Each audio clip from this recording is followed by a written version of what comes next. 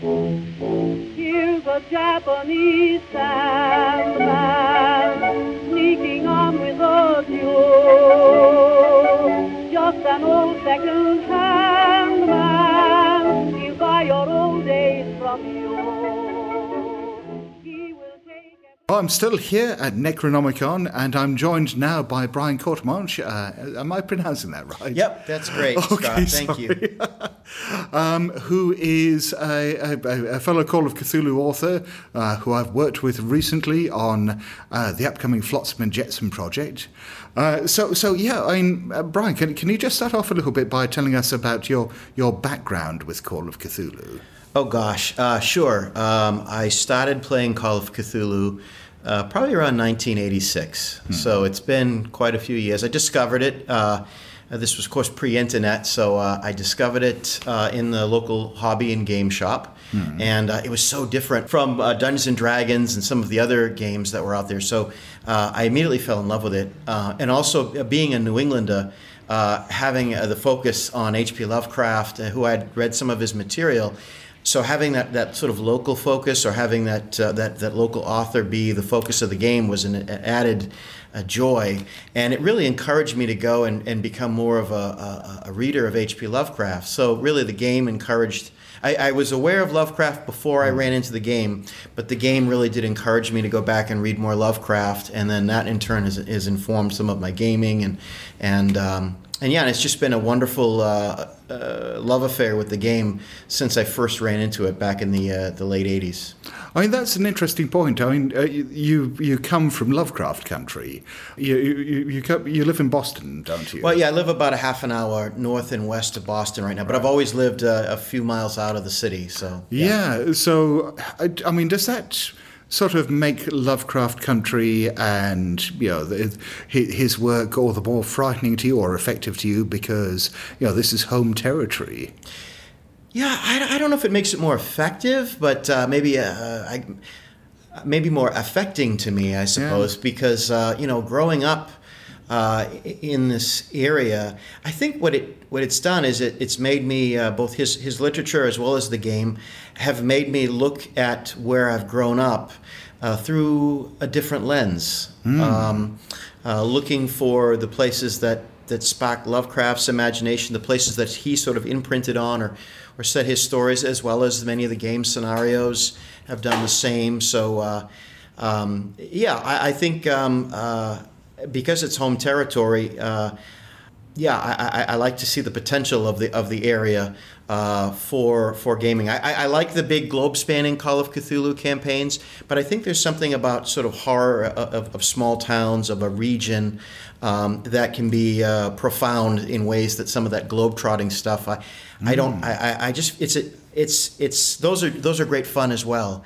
But there's something about working with a place that you know pretty well. Yeah. That has a bit of a different flavor to it, or a different angle that you approach it. Yeah, I mean that's interesting because I think for most Call of Cthulhu fans, because it's such a widespread game, that most people are going to certainly come from somewhere else, but may never have visited this area, may never have visited New England.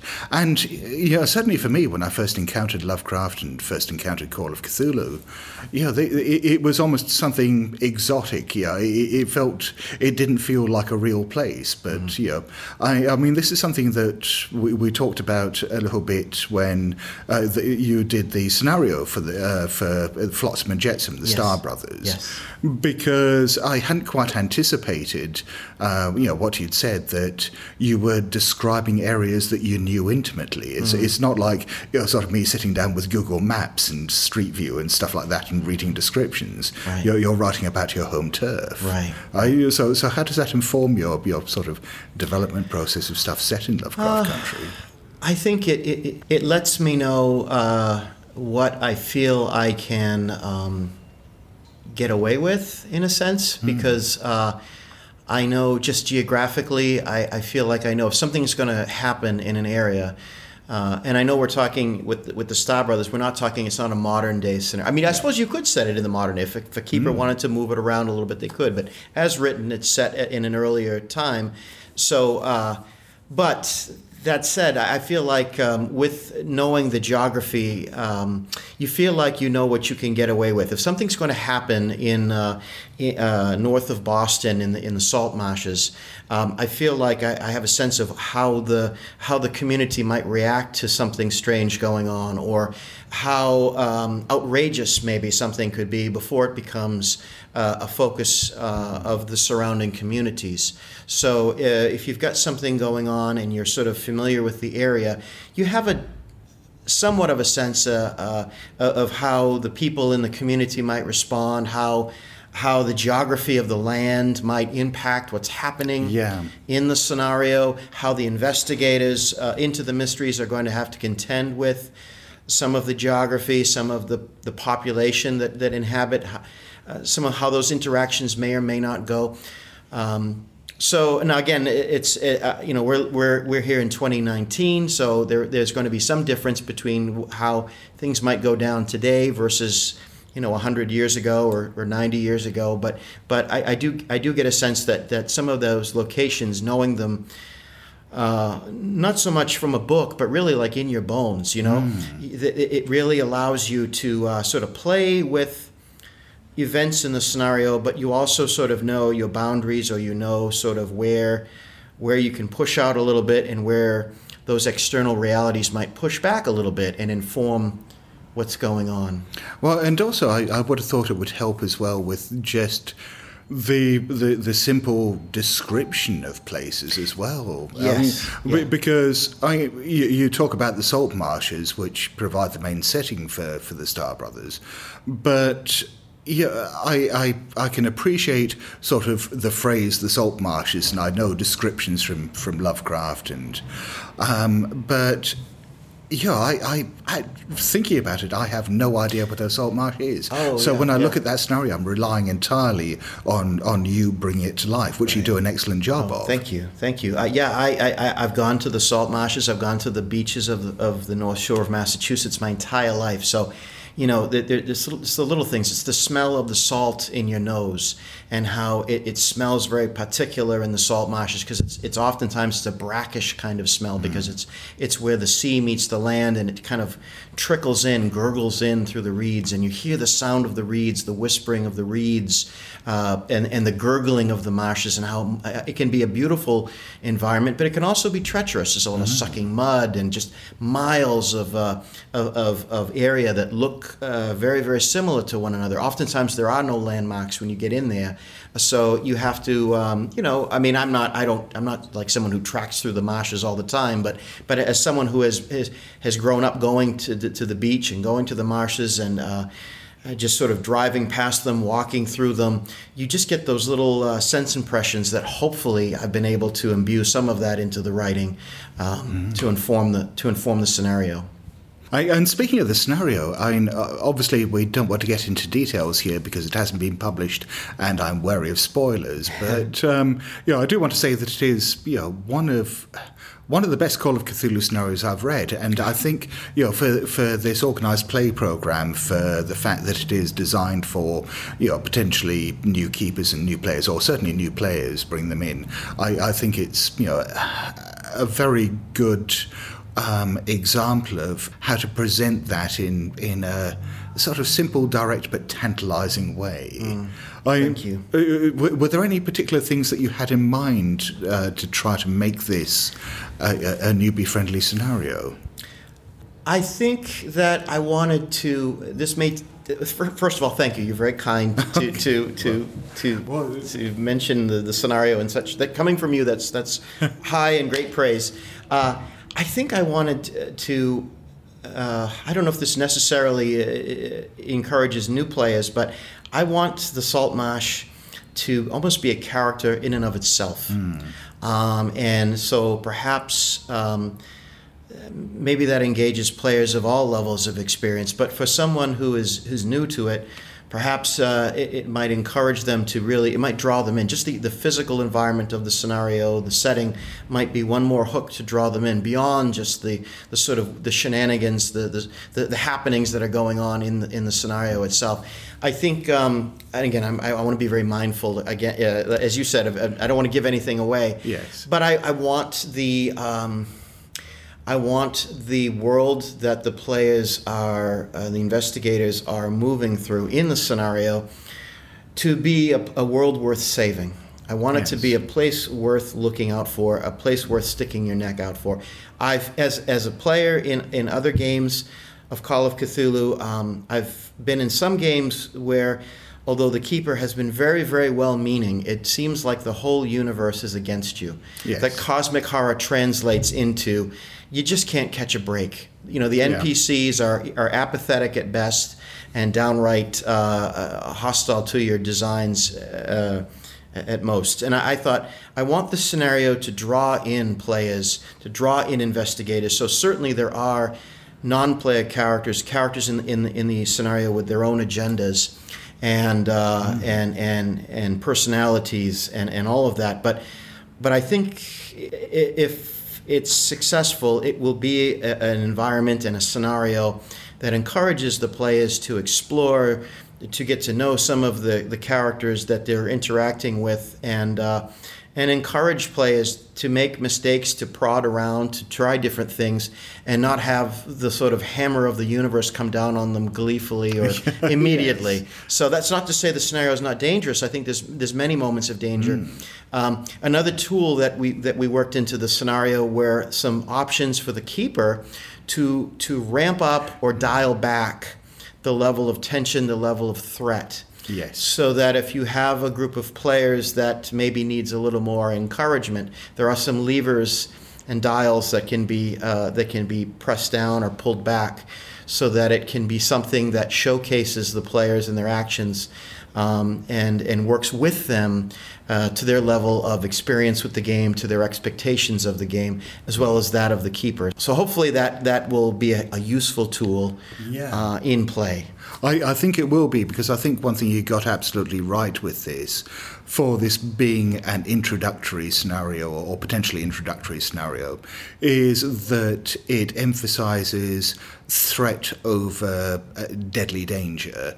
That there's a sense that things might go horribly wrong, that you might end up getting killed horribly, but it's more insidious and sinister than outright gruesome limb from limb death. Thank you. There's lots of ways that investigators could really get themselves into a tight spot, but there's also a lot of hopefully there'll be some experiences where they may be asking themselves, how far should we go? And if we pull back here, okay, we seem to be okay at the moment, but if we push, what could be the results? Yeah, I didn't want it to be sort of a how can I put this, sort of railroady, in the sense where you kind of climb in the scenario cart, and it just sort of rides you through from beginning to end, and all of these things happen to you. And maybe you survive and maybe you don't. I wanted it to be a responsive environment. Yes. So that whatever the investigators, whenever they poke, does something poke back, and to what degree? Or does it poke back? And that's really, it's sort of a dance between the keeper and the players, the player investigators, and the personalities and the forces of the scenario itself, including things as basic as the landscape. Yes.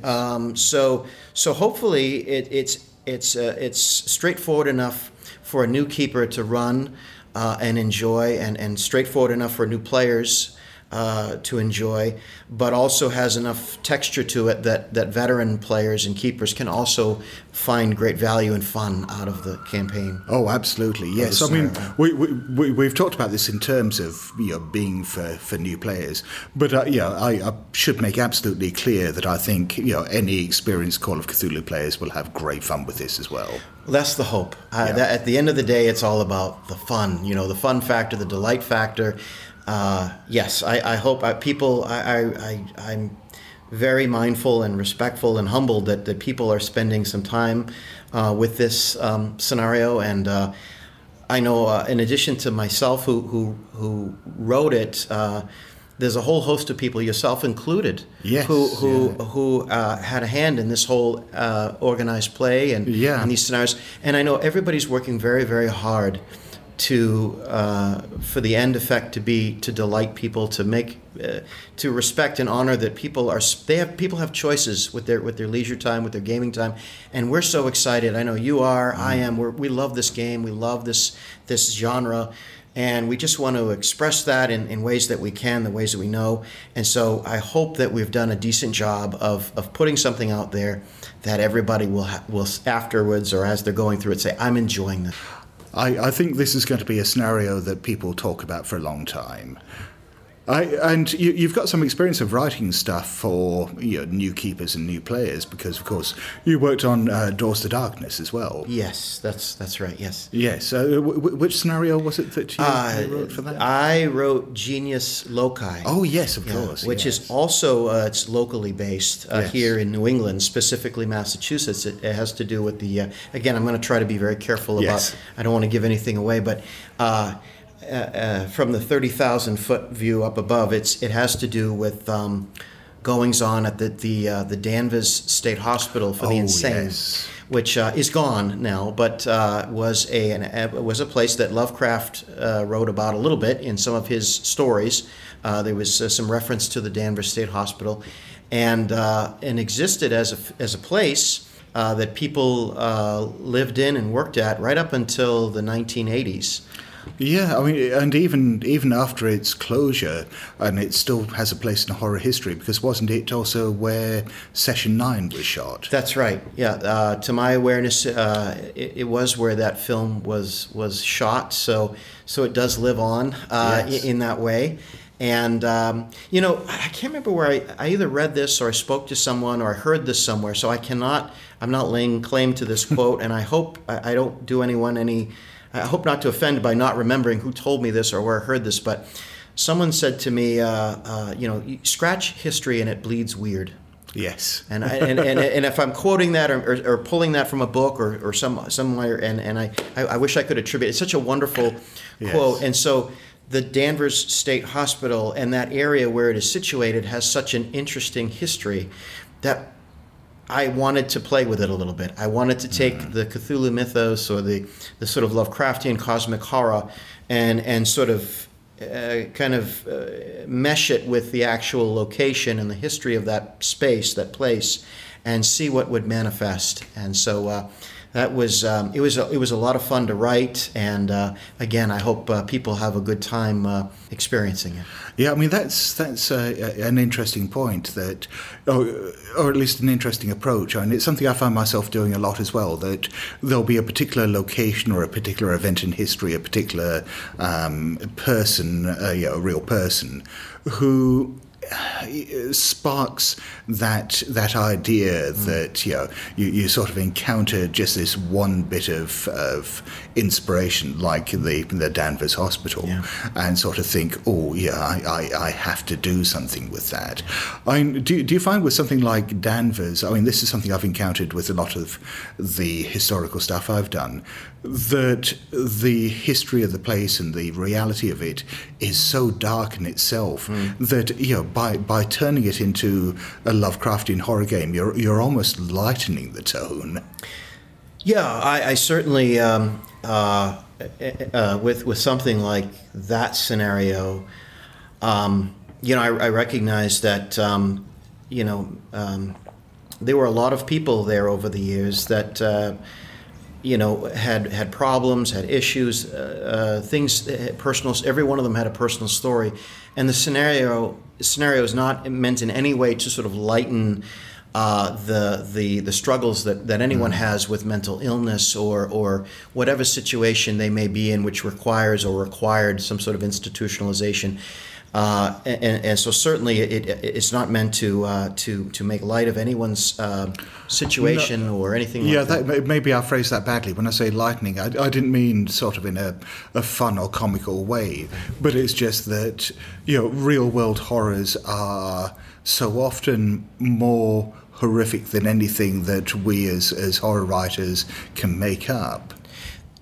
I would agree, yes. I wanted this scenario not to be about, I want to be careful. Again, spoilers. I'm trying to get to some things, but not give anything away.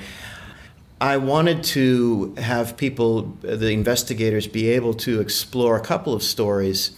My version of the Danvers Hospital is not the historical version. I mean, there are, yes, the building that they'll visit or the place that it gets visited was a historical place, but certainly none of the people were real. And I wanted the players to be able to sort of investigate some strange goings on in a way that they're going to bump up against supernatural happenings, perhaps, or maybe they'll question how much of this is.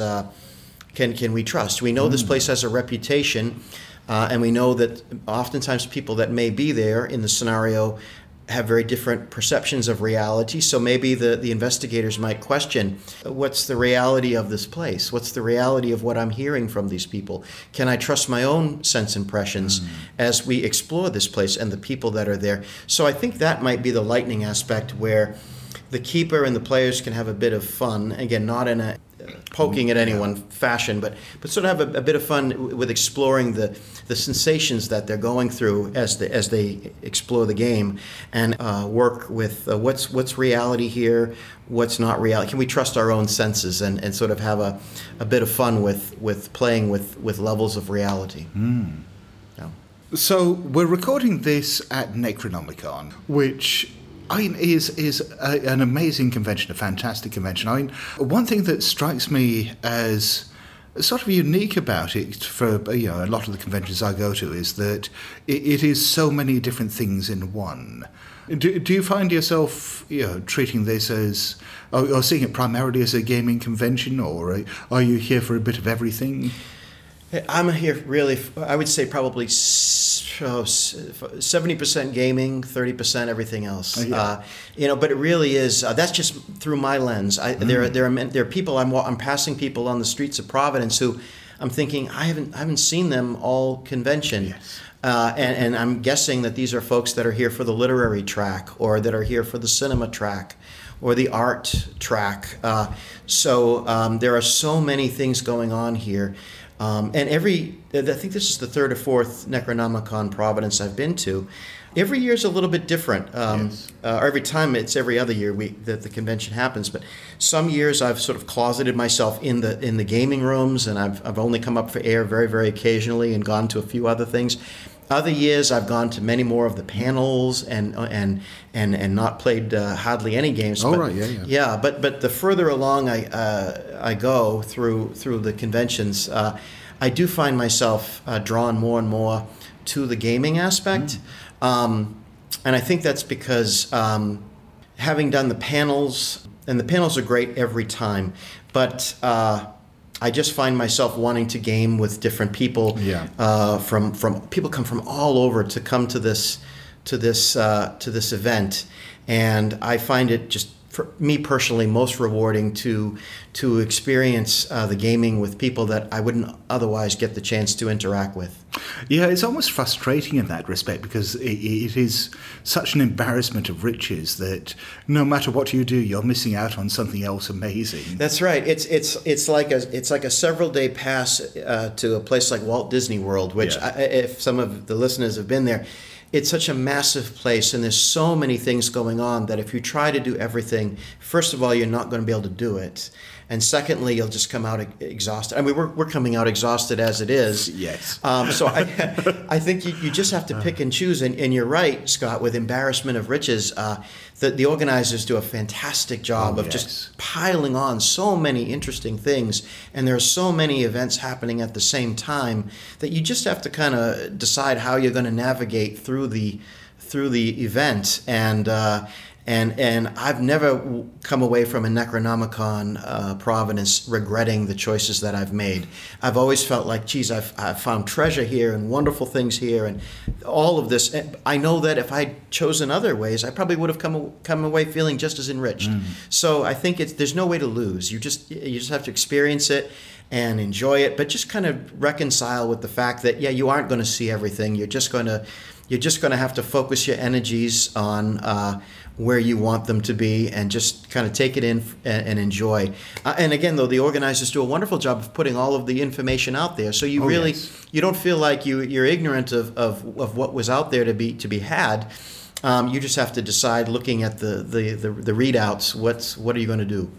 Well, I think let's wrap things up on that note. Well, thank you very much for your time, Brian. Thank you, Scott, for the opportunity for this conversation.